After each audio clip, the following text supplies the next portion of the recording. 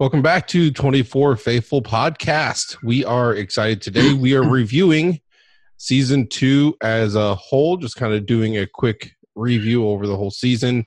I think we're going to mostly focus on the second half, but just kind of get our thoughts overall, since we know that there are several things that we weren't able to get to and some things that we just kind of mentioned in passing.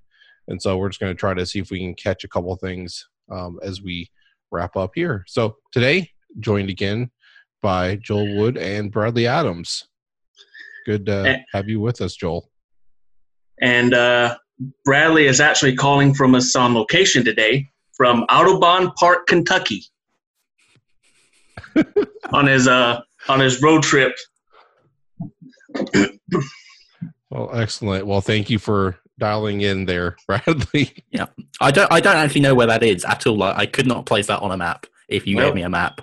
Well, it's in Kentucky. So that's the point. I couldn't even place Kentucky on a map. So, I mean, it is rather wonderful that I am actually here. Yeah, it's a good thing you got reception out there, because I heard the cell reception out there is terrible. Yeah, I have found that. Yeah. All right. Well, anyway, so as we delve into season 2 here, or as we wrap up season 2, coming into here. And so for me personally, I just overall, it seemed to be better than what I remembered. It had been several years since I watched it. And so there was a lot more good parts than I remembered. I remember I ranked it on the lower half of the seasons. So if this one seems to have been better than what I remembered, I have a lot of hope for a lot of the other seasons coming up. So I'm looking forward to that. Except for season 6. Yeah, not season 6. Trust me. Worse. Well, that was the bottom of the list. So yeah. I think if anything, that could actually move lower somehow. That's definitely probably worse than you remember. Yeah. I know, but I think you are right. I mean, season 2, I actually had that, but in both directions. I felt that at the start, the first sort of 3-4 episodes, I talked before about how the third episode is great and the bombing of CTU is great and really intense and sort of one of the highlights of the early part of the season. But I think the early part of the season overall was a lot worse than I remember season 2 being. And then around about the time, it was a little bit of when Nina came to CTU, or when Jack and Nina went off and did their stuff, and a little bit of, or rather certainly, when Kate was kidnapped and sort of became relevant to the story suddenly. From that point onwards, it became much better than I remembered. So you did have a little bit of a divide, I felt, at the start, where it took a while to get going. It took a while to sort of find how it was going to work, because obviously season 1 being so family-oriented, so very focused on the kidnapping of Jack's family and the revenge against Jack and the revenge against David Palmer and all of this stuff that's very heavily focused, very personal, grounded level story, how you then translate that and change that into we're stopping 1 million people getting killed. I think they did struggle a little bit, perhaps, with that jump. But sort of 7, 8 episodes in, they actually worked out how to handle it, and it ended up a really, really good season. I enjoyed most of the season. Like I mentioned last week, I thought they spent entirely too long on the recording and whether it was real or fabricated. I thought they spent a few too many episodes on that. But other than that, I thought I kind of liked the villain, Kingsley, better, actually, than I liked the season 1 villains. I thought that, because I've said it before, I wish Kingsley would have been in more episodes, because I just liked his calmness, his demeanor. He didn't look rattled, even though toward the end his entire plan was pretty much falling apart. But he didn't let it rattle him. So I thought I enjoyed him a little bit more than the Drazens.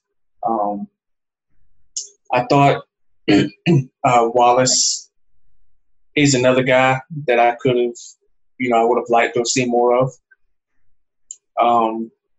But there's certain actors, like the actor that plays Kingsley and the one that plays Wallace, that you look at them and you can't ever remember them playing anything other than a villain.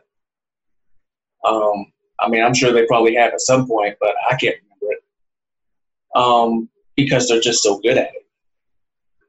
And that's what I thought season 2 probably ranked a little bit higher than season 1. Overall, I probably like season 1 a little bit more because of the personal nature of it.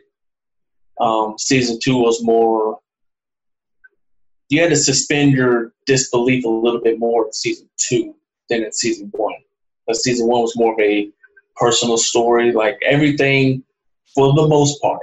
In season 1, you could conceivably see happening because it was a very personal story with a personal vendetta. It was all about revenge.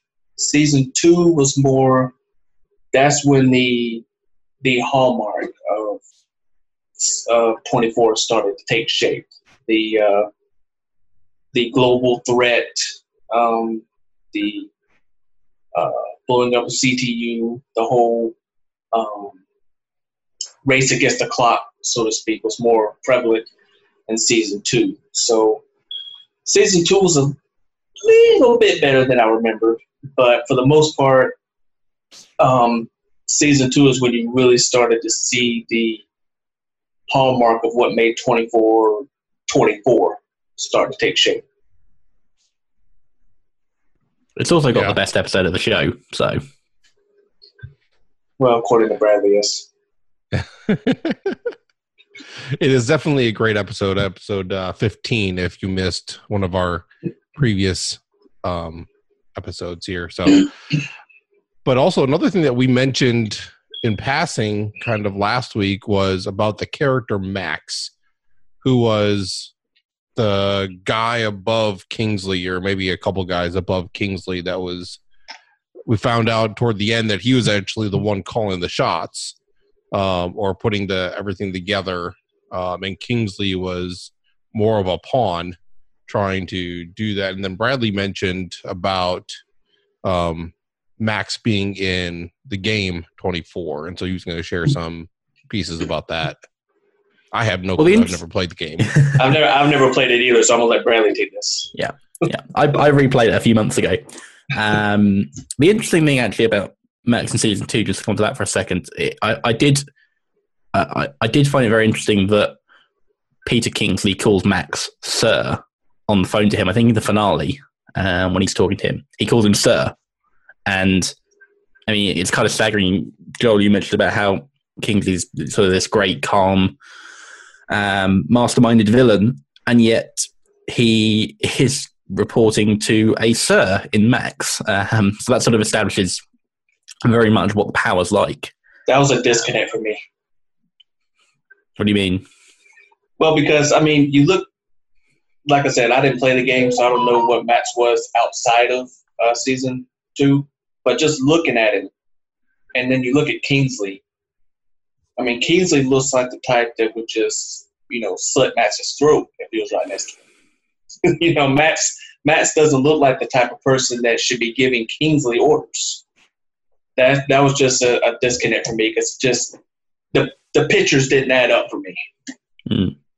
Well, in the game, there's a point where he has bought a governor, essentially, and his plan is to try and smuggle nuclear weapons out of the country. So he kidnaps Kate Warner at one stage, uses her father to try and help him do that.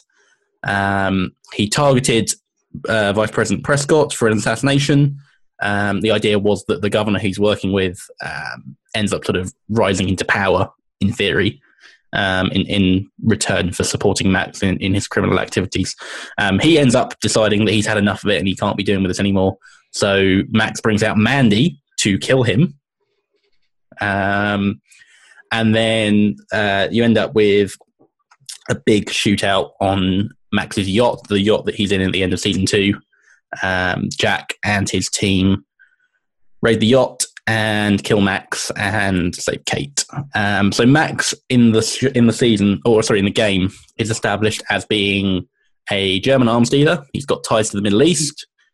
The US government caught onto it, and his deals with the Middle East fell through, at which point his contacts there decided to blame Max, and they took his children and they executed them in front of him and forced him to watch. And the theory that Tony and Jack pose in the game is that Max blames the US for the fact that his children got killed, and that's why he attacks. And that's all there is to it, really. I mean, the game also introduces characters like Chase. You get to see that he was working for CTU in... I can't remember where it was, what city he was working.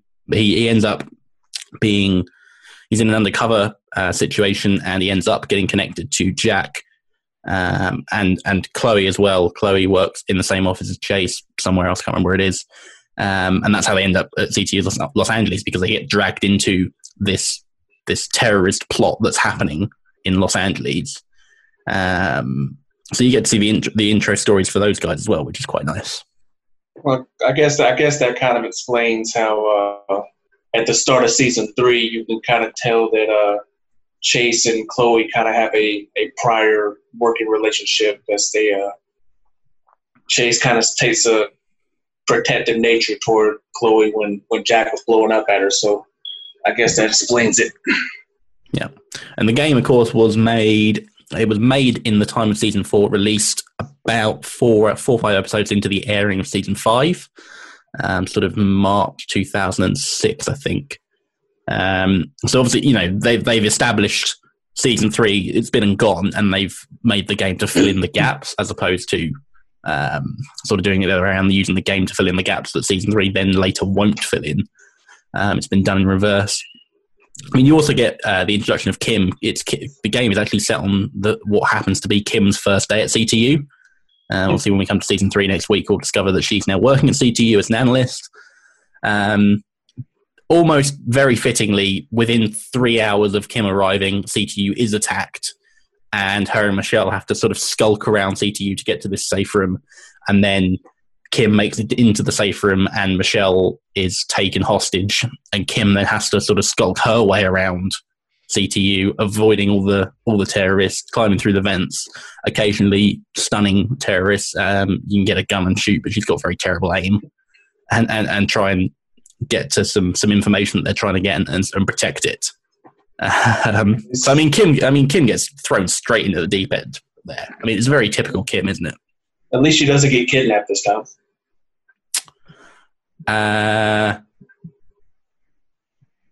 Yeah, she does get kidnapped, actually. The terrorist who attacks CTU, it's good you remember, because I actually kind of forgot that. After she gets the information and they're going to kill all of the agents one at a time if it's not released to them, and Kim obviously gives it back.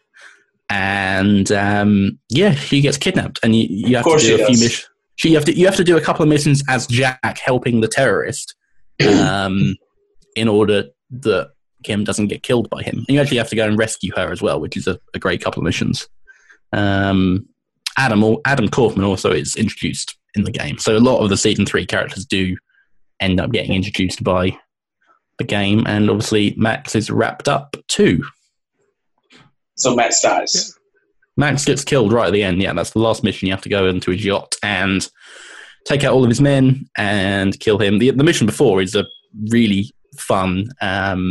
You're on a helicopter and you're just controlling the minigun on the helicopter, and you're shooting all of the Max's bad guys on the yacht. It's so fun. It's so hard to control, but it is a lot of fun. I just looked it up. It looks like Chase and Chloe were originally in D.C., Washington, D.C. There, so. Yeah. Oh, cool.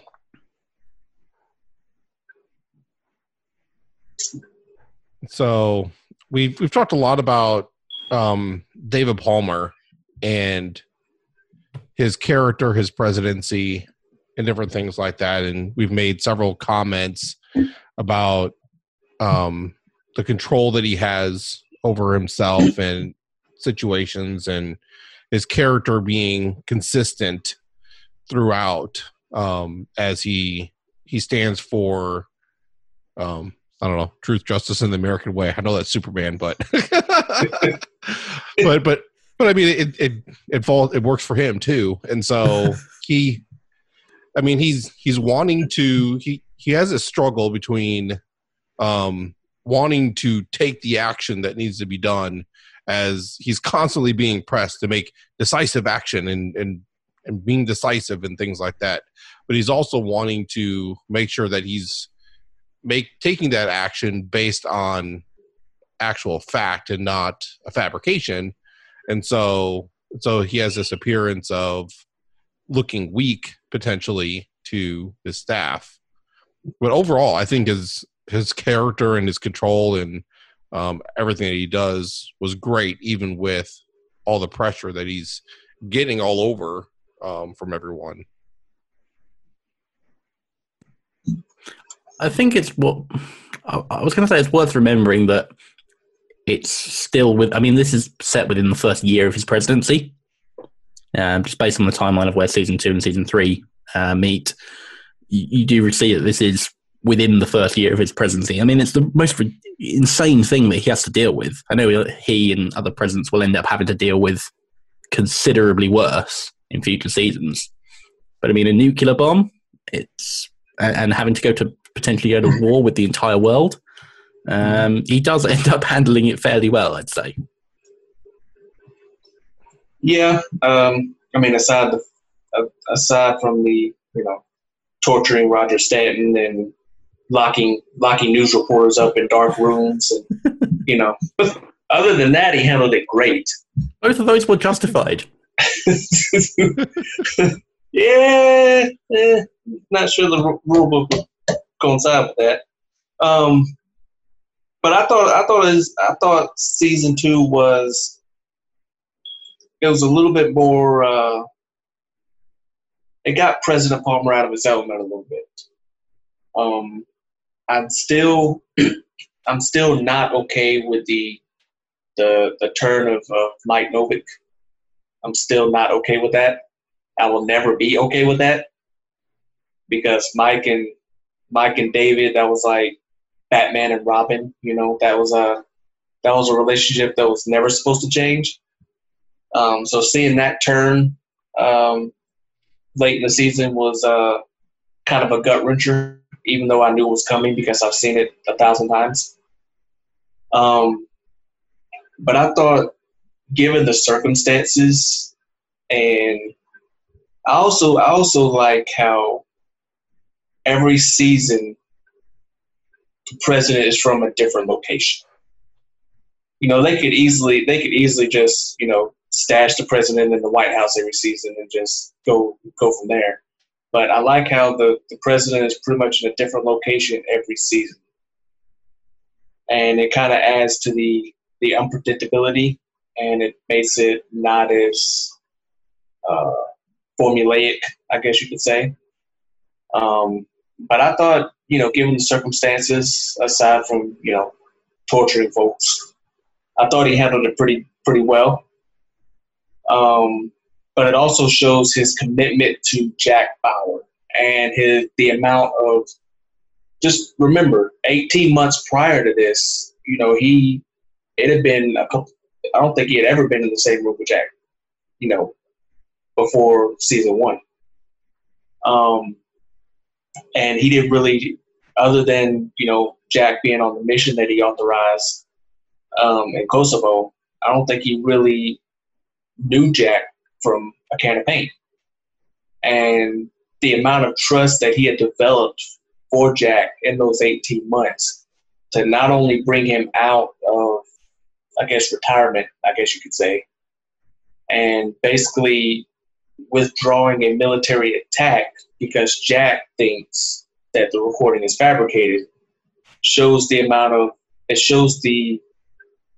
development of their relationship and how much trust he had in Jack when 18 months prior, he was, when he saw Jack for the first time, he was ready to lock him up. So it's an interesting dynamic seeing that relationship kind of develop. And even though season 1 is the only time you'll ever see them in the same room together, it's kind of neat to see how that relationship and that bond kind of develops within season 2.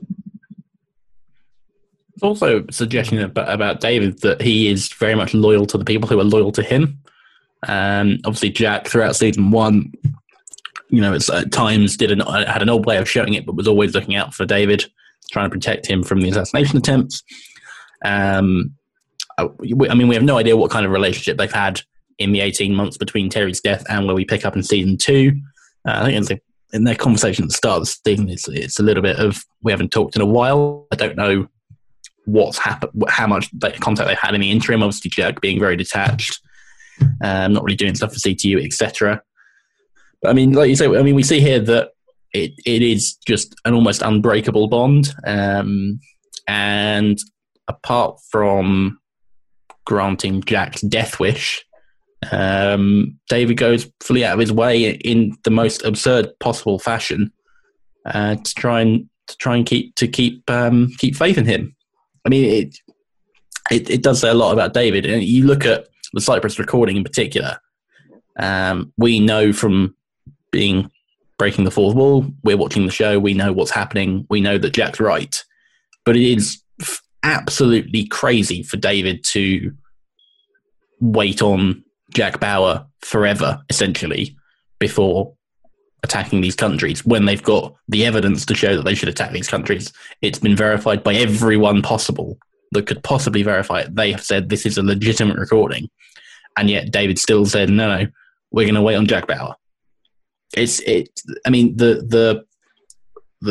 way that his character is just, this is what we're going to do. This is, we're going to make sure every angle's covered and we're not going to rush into it. No matter how much pressure I'll get from the cabinet, from the American people, we're going to take our time. We're going to get it right. I think that just says pretty much everything about his character, really. Mm-hmm.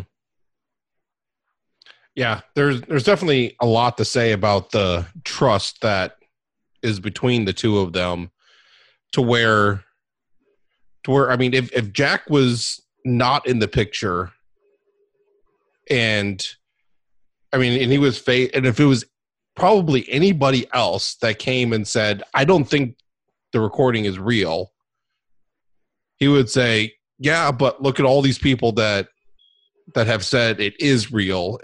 There's no way it's been fabricated. All these tests that have been done or whatever.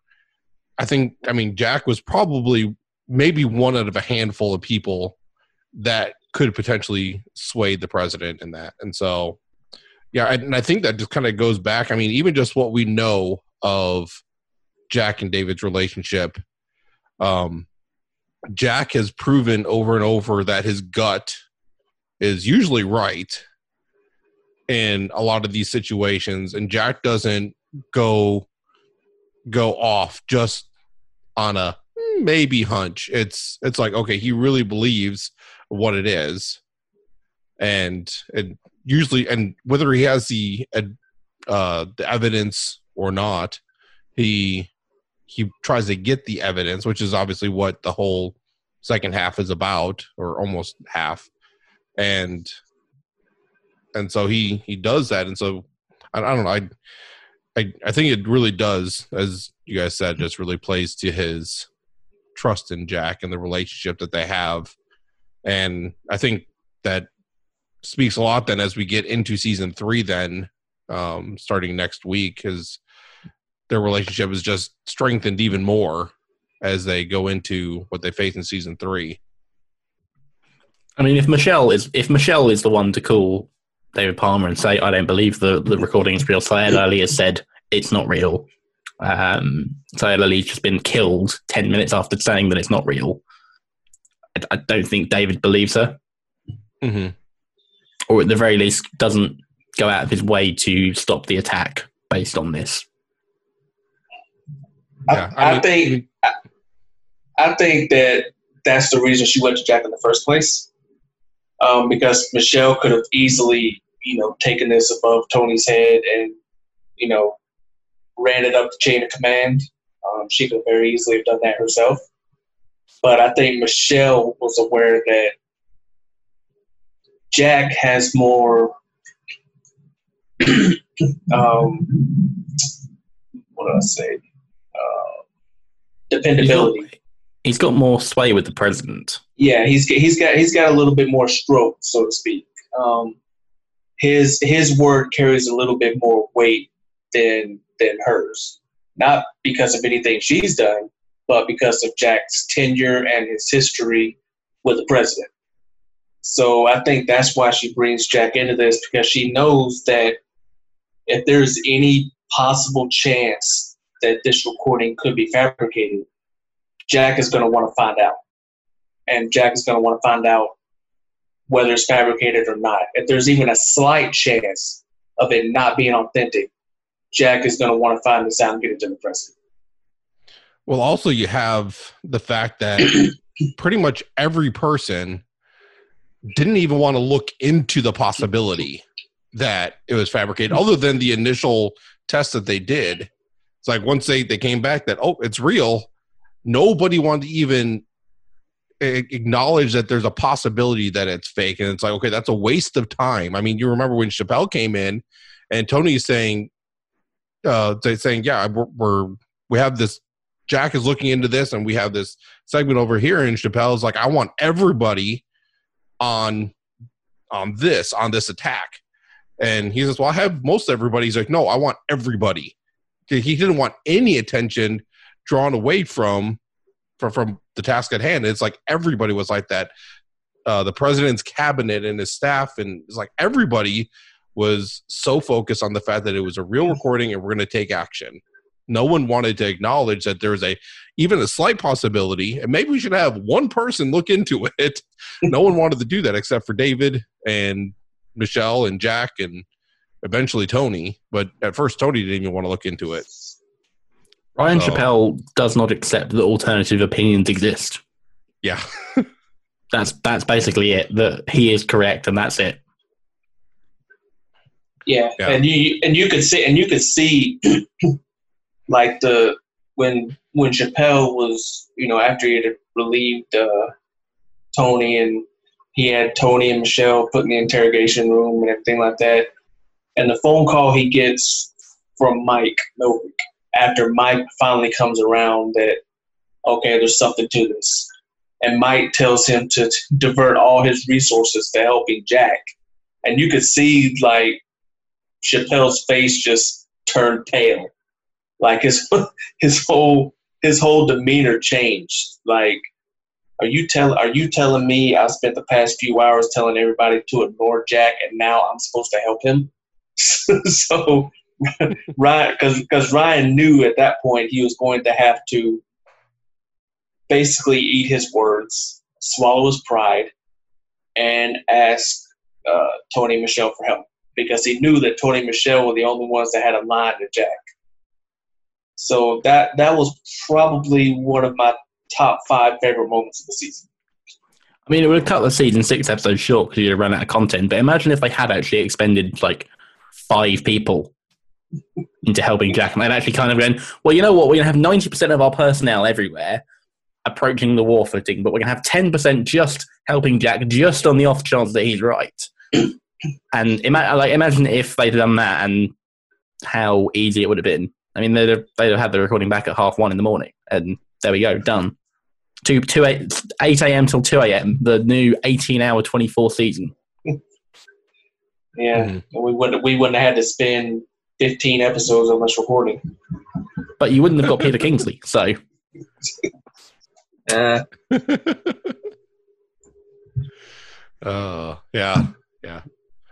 So, there's probably a lot we can continue to say, and we'll definitely get into more about David and Jack and their relationship and all that as we go forward. But with Kim, I don't know how much time we want to spend on this, but we've said it many times to where her storyline in this season. Yeah, okay, we can give her 5 minutes. We don't want to give her undue time as they did in this season. A lot of her storyline was unnecessary. They drug it on much longer. We've talked about that as we've gone on, but we could have done well with just having highlights and like little mentions here and there, and that's it. I mean, the phone calls with Jack, okay, keep all those, but other than that, okay, just let her do her thing. But the calls with Jack, and then the last 4 episodes where she goes back to Gary's house and then has to kill Gary, and then Kate has to come rescue her, and then her interactions at CTU and with Jack in the finale, as I mentioned last week, I thought were great. And obviously, in the episode 15, her call to Jack, her goodbye call, again, terrific. Everything else is just, it's so bad. It's so bad. I mean, we sort of, it's the last thing I put on the notes list, excuse me, for every week, because it's just, like, it doesn't connect to anything. There's no flow. There's nothing that it's entirely separate to everything else that's going on in the main story. Everything that happens with Kim only happens because of the nuclear bomb. So in that way, it's connected. Everything else is completely separate. And it does often feel like it is in a different show. It doesn't ever feel like it is in actually 24. It feels like it should be part of something completely different. I don't feel like her existence in the season makes a whole lot of sense beyond Jack being concerned for his daughter in a city that's about to be blown up by a nuclear bomb. Beyond that, there's no existence for Kim in this season at all. And they end up giving her an existence with these ridiculous sort of soap opera plots throughout, the abuse of Gary Matheson, the fact that she ends up technically kidnapping the daughter. There's an assault that she ends up being a murder suspect. Her and Miguel cause the car accident. She causes Miguel to lose his leg. Obviously, the infamous coyote. The creepy dude at the cabin, the store robbery. It just goes on and on and on and on and on, and it's so tiresome because none of it is exciting, none of it's interesting, none of it feels engaging, none of it actually is anything that you want to watch. Mm-hmm. I've said this before, and I'm going to call myself before I do this. But I've said this before, that it feels like at the end of season 1, they had signed her on to be a recurring character in season 2, and they thought to themselves, okay, well, we got to give her something to do. And this is what they came up with. Like the subplot with Gary took way too long. That subplot with Gary could have been wrapped up in about 5 episodes. It really, because you had the whole first half of the season dealing with it, and then you had Gary disappear for 10, 12 episodes, and then all of a sudden he just pops back up long enough to get shot. So it's all of that could have been cut down to the first half of the season. Gary should have been dead by episode 7. So that I thought, and then all the little subplots in the middle, like the store robbery and the weird dude, and it just felt like it was just something to kind of bide her time and give her something to do to justify the episode count that they had signed her up for. Because unlike season 1, where you could kind of see her justification in season 1, because her kidnapping tied to the overall plot. It made sense because it tied to the overall nature of getting Jack to do what they wanted Jack to do. So in that respect, I understood it. In season 2, it was just so out of bounds from everything else. Like, other than the fact that they were trying to get out of the city because of the bomb. Other than that, everything just felt so out of place.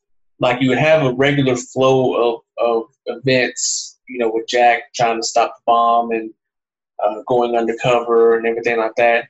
And then it's like you would just take a break and go see what Kim was doing. And I felt like it interrupted the flow of the episode for me, because I would be watching everything just smooth from one scene to the next, and then it's like, okay, here's Kim. What is Kim doing? And I felt like exactly. We take a break from your regularly scheduled broadcast to see what Kim Bauer is doing. So it's after break, refill your drink. it felt so out of place. Like, I'm sitting here watching Jack, do what Jack does, and then all of a sudden, here's Kim going to the bathroom. So I was like, what are we doing right now? So I just felt like most of her purpose in season 2 was just to, other than those last few episodes, after she finally killed Gary, I just felt like the rest of the season was just kind of filler, just to give her something to do to justify, signing her on for season 2. Season 1 doesn't work without Kim, or certainly doesn't work anywhere near as well. Season 2 improves if you take Kim out of it, I feel, and that's the critical difference. I think that season 1 is built very much around Kim in a way, in the sense of, her disappearing is the thing that gets Jack into the Palmer, Gaines, Drazen stuff. It's Kim's disappearance that fuels that. And of course, it's Kim's disappearance at the end and her kidnapping at the end that fuels all the stuff at the end. Season 2, she fuels nothing. She just exists very much on her own, separate to everything else. And like I said, it's never engaging. It never works. I said that you could have her, that she exists because Jack wants to get her out of the city, fine. But equally, if you'd said in the first episode that Jack is living by himself in Los Angeles and Kim has, she's moved in with her aunt because she doesn't like living with Jack, all the memories of her mum, and she's gone and lived with her aunt because she just wants to get away from Los Angeles, wants to get away from Jack, wants to get away from the vicinity of CTU, all of this, fine. She lives in Santa Barbara. She's not in danger of the nuclear bomb at all. That's it. Maybe she appears a couple of times on the phone to Jack. That's all you need from Kim. That's all that she would actually contribute of value to season 2. And I think it would improve as a result. It's part of the reason why I like in season 3, which obviously we'll come on to next week. I like that they put her in CTU. It gives her something to do. It gives her a reason to exist in the story. You can much easier integrate her into things in CTU. Okay, as we'll discuss, not all the stuff that involves her in season 3 is particularly good, but at least being in CTU, being at the heart of it, being connected to Chase and to Jack and to Michelle and to Adam and all the other characters that are at CTU and are critical to everything else that's happening in the story, I think that they get away with some of the subpar stuff that they don't in this season, simply because she's part of the center of the machine rather than being this cog in the corner that actually doesn't need to be there. You can take it out and the machine will still run. Mm-hmm. Yeah, it actually and makes run sense. better, probably. Yeah. So one of the things, though, as you mentioned, I think, or at least alluded to, is that I think having Kim in the season is definitely necessary, just not in the way that they did it, because Kim is a very big part of Jack in as far as his motivation and just kind of like his internal struggles and things like that. She's a big part of that because that's the family that he has left, other than the ones that we're not going to talk about in season 6 yet. But yeah, so I mean, because after that, I mean, they're both struggling after Terry's death, and I mean, Jack wants to reconnect with Kim. He just doesn't quite know how, but he lacks the one of the few things I think he lacks the confidence in and lacks the ability of knowing what to do and all of that. But the events of the season 2, I think especially of like that conversation we talked about it that Jack has with George on the plane, as George kind of, really gets back into Jack's head and really kind of wakes Jack back up. And he says, you still have a life, Jack. You want to be a real hero? Here's what you do. You get back down there and you put the pieces together. You find a way to forgive yourself for what happened to your wife. You made things right with your daughter, and you go on serving your country. That takes some real guts. So that was part of that conversation there that really got Jack's attention and woke him up.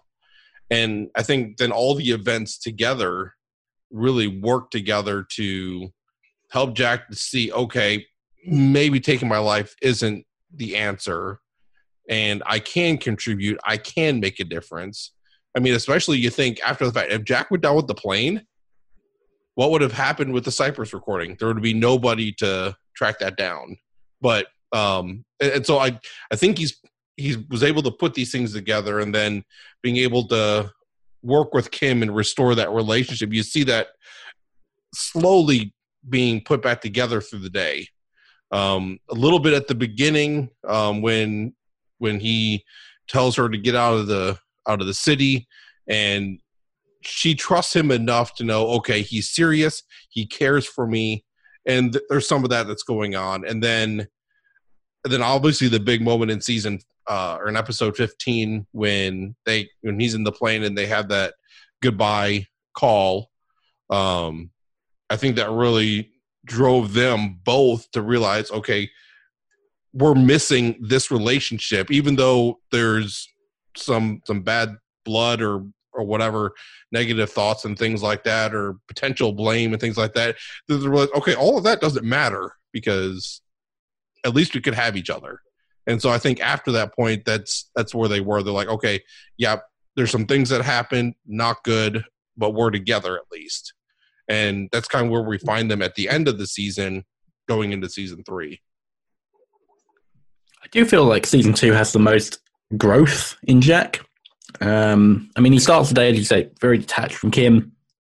He starts the day sort of willing to die, and sort of seemingly willing himself to die. We talked before about the scene where he just goes back to his apartment and just collapses onto the sofa, and ends the day still willing to die. And obviously he did die at one stage, but it feels like that at that point he's only willing to die for his work, for the cause, for all this stuff that he's doing to help the president, to help CTU, to help the country. That feels like now that's what he's trying to do. And if he dies doing that, fine. But I don't think he's now, by the end of the day, of the opinion as he was at the start of the day, which is, if I walked into traffic and got killed by a lorry driving into me, I'd be okay with that. I feel like that's where he's at the start of the season, and I feel like that's not where he's at the end of the season. Like you said, the relationship with Kim gets a lot better as we go on. There's that conversation at the start where she says that she's not ready, and by the end, I mean, she clearly is ready. And I think it's a little bit of just relief that he's still alive. I mean, unsurprisingly, that a near-death experience or a potential, thinking that he's going to die changes her perspective on things. But yeah, I think it's a good season for Jack in terms of character development. I feel like season 1 doesn't do a massive amount simply because we're just learning all of this stuff about him. I feel like a lot of the time it's just things we're uncovering about him. So the torture angle of Ted Kofel, or the fake Ted Kofel, I should say, in episode 10, it feels like, well, we just haven't really had a chance to see that yet. It's not. He's this calm, chess-playing dad who happens to do a little bit of government work at the start of season 1. It's not like he goes from that to torturing someone with a wet towel. He's like that. He just has a very good way of disguising it. Whereas season 2, it does feel very much like he starts at one place and he ends at another. And the events of the day have caused directly for him to go from A to B. I mean, you can tell that Jack pretty much had a death wish from the beginning of season 2 on, up until obviously episode 15. And I think he feels like it's not so much death wish because he just wants to die, but Jack directly or indirectly blames himself for Terry's death. He blames, regardless of, he trusted Nina, and Nina betrayed him and everybody else, and he lost his wife because of it. You can even tell there's even a conversation between him and Chase in season 3 where he says, I lost my wife because of this job. So he, whether directly or indirectly, he blames himself for his wife's death. And I think a part of him feels like him dying may be what's best for Kim. He feels like, Kim doesn't want anything to do with me. She's ashamed. She, tried to repair the relationship. She goes, she's not ready. Maybe me not being around will be better for her because just Kim seeing Jack reminds her of his wife's death, of her mother's death. So I think that combined with the fact that he blames himself for it, he probably feels, deep down that maybe my death is better for Kim. She can go on, she can live her life, she can, do whatever. As crazy as that sounds. But that's probably what part of him was thinking. And I think that talk from George in the plane kind of brought him back to reality a little bit. Like, okay, I'm an idiot. This is not the right way to go. I need to get back down there and I need to make things right with Kim. And I need to repair that relationship because it's the right thing to do. This would be the easy way out. The right way to go would be to get down, make things right, stop this from happening, and repair the relationship with my daughter. And I think, George was pretty deplorable for about a season and a half, but he kind of redeemed himself in those last couple of episodes there. Mm-hmm. Yeah, definitely. And so we have all this stuff, and we can even see that the I just looked it up. So between season 2 and season 3, there's about 3 years.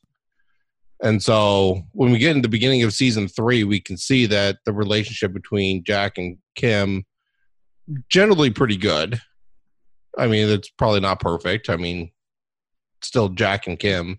There's always something tugging between them, but it's certainly pretty good. So they have this 3 years to be able to make up time, the year and a half that they basically spent apart, or however much of that they were apart. And so, and so you can also see that I think, if I remember correctly, Jack even still struggles with the depression going into season 3 as he's struggling with the drugs and all of that. And I think it's Chase that makes some kind of comment about like he's trying to kill himself or something or whatever, or numb the pain, or I can't remember the exact context, but we'll get into that a little bit more. And so we still see that it's still something that Jack struggles with over time.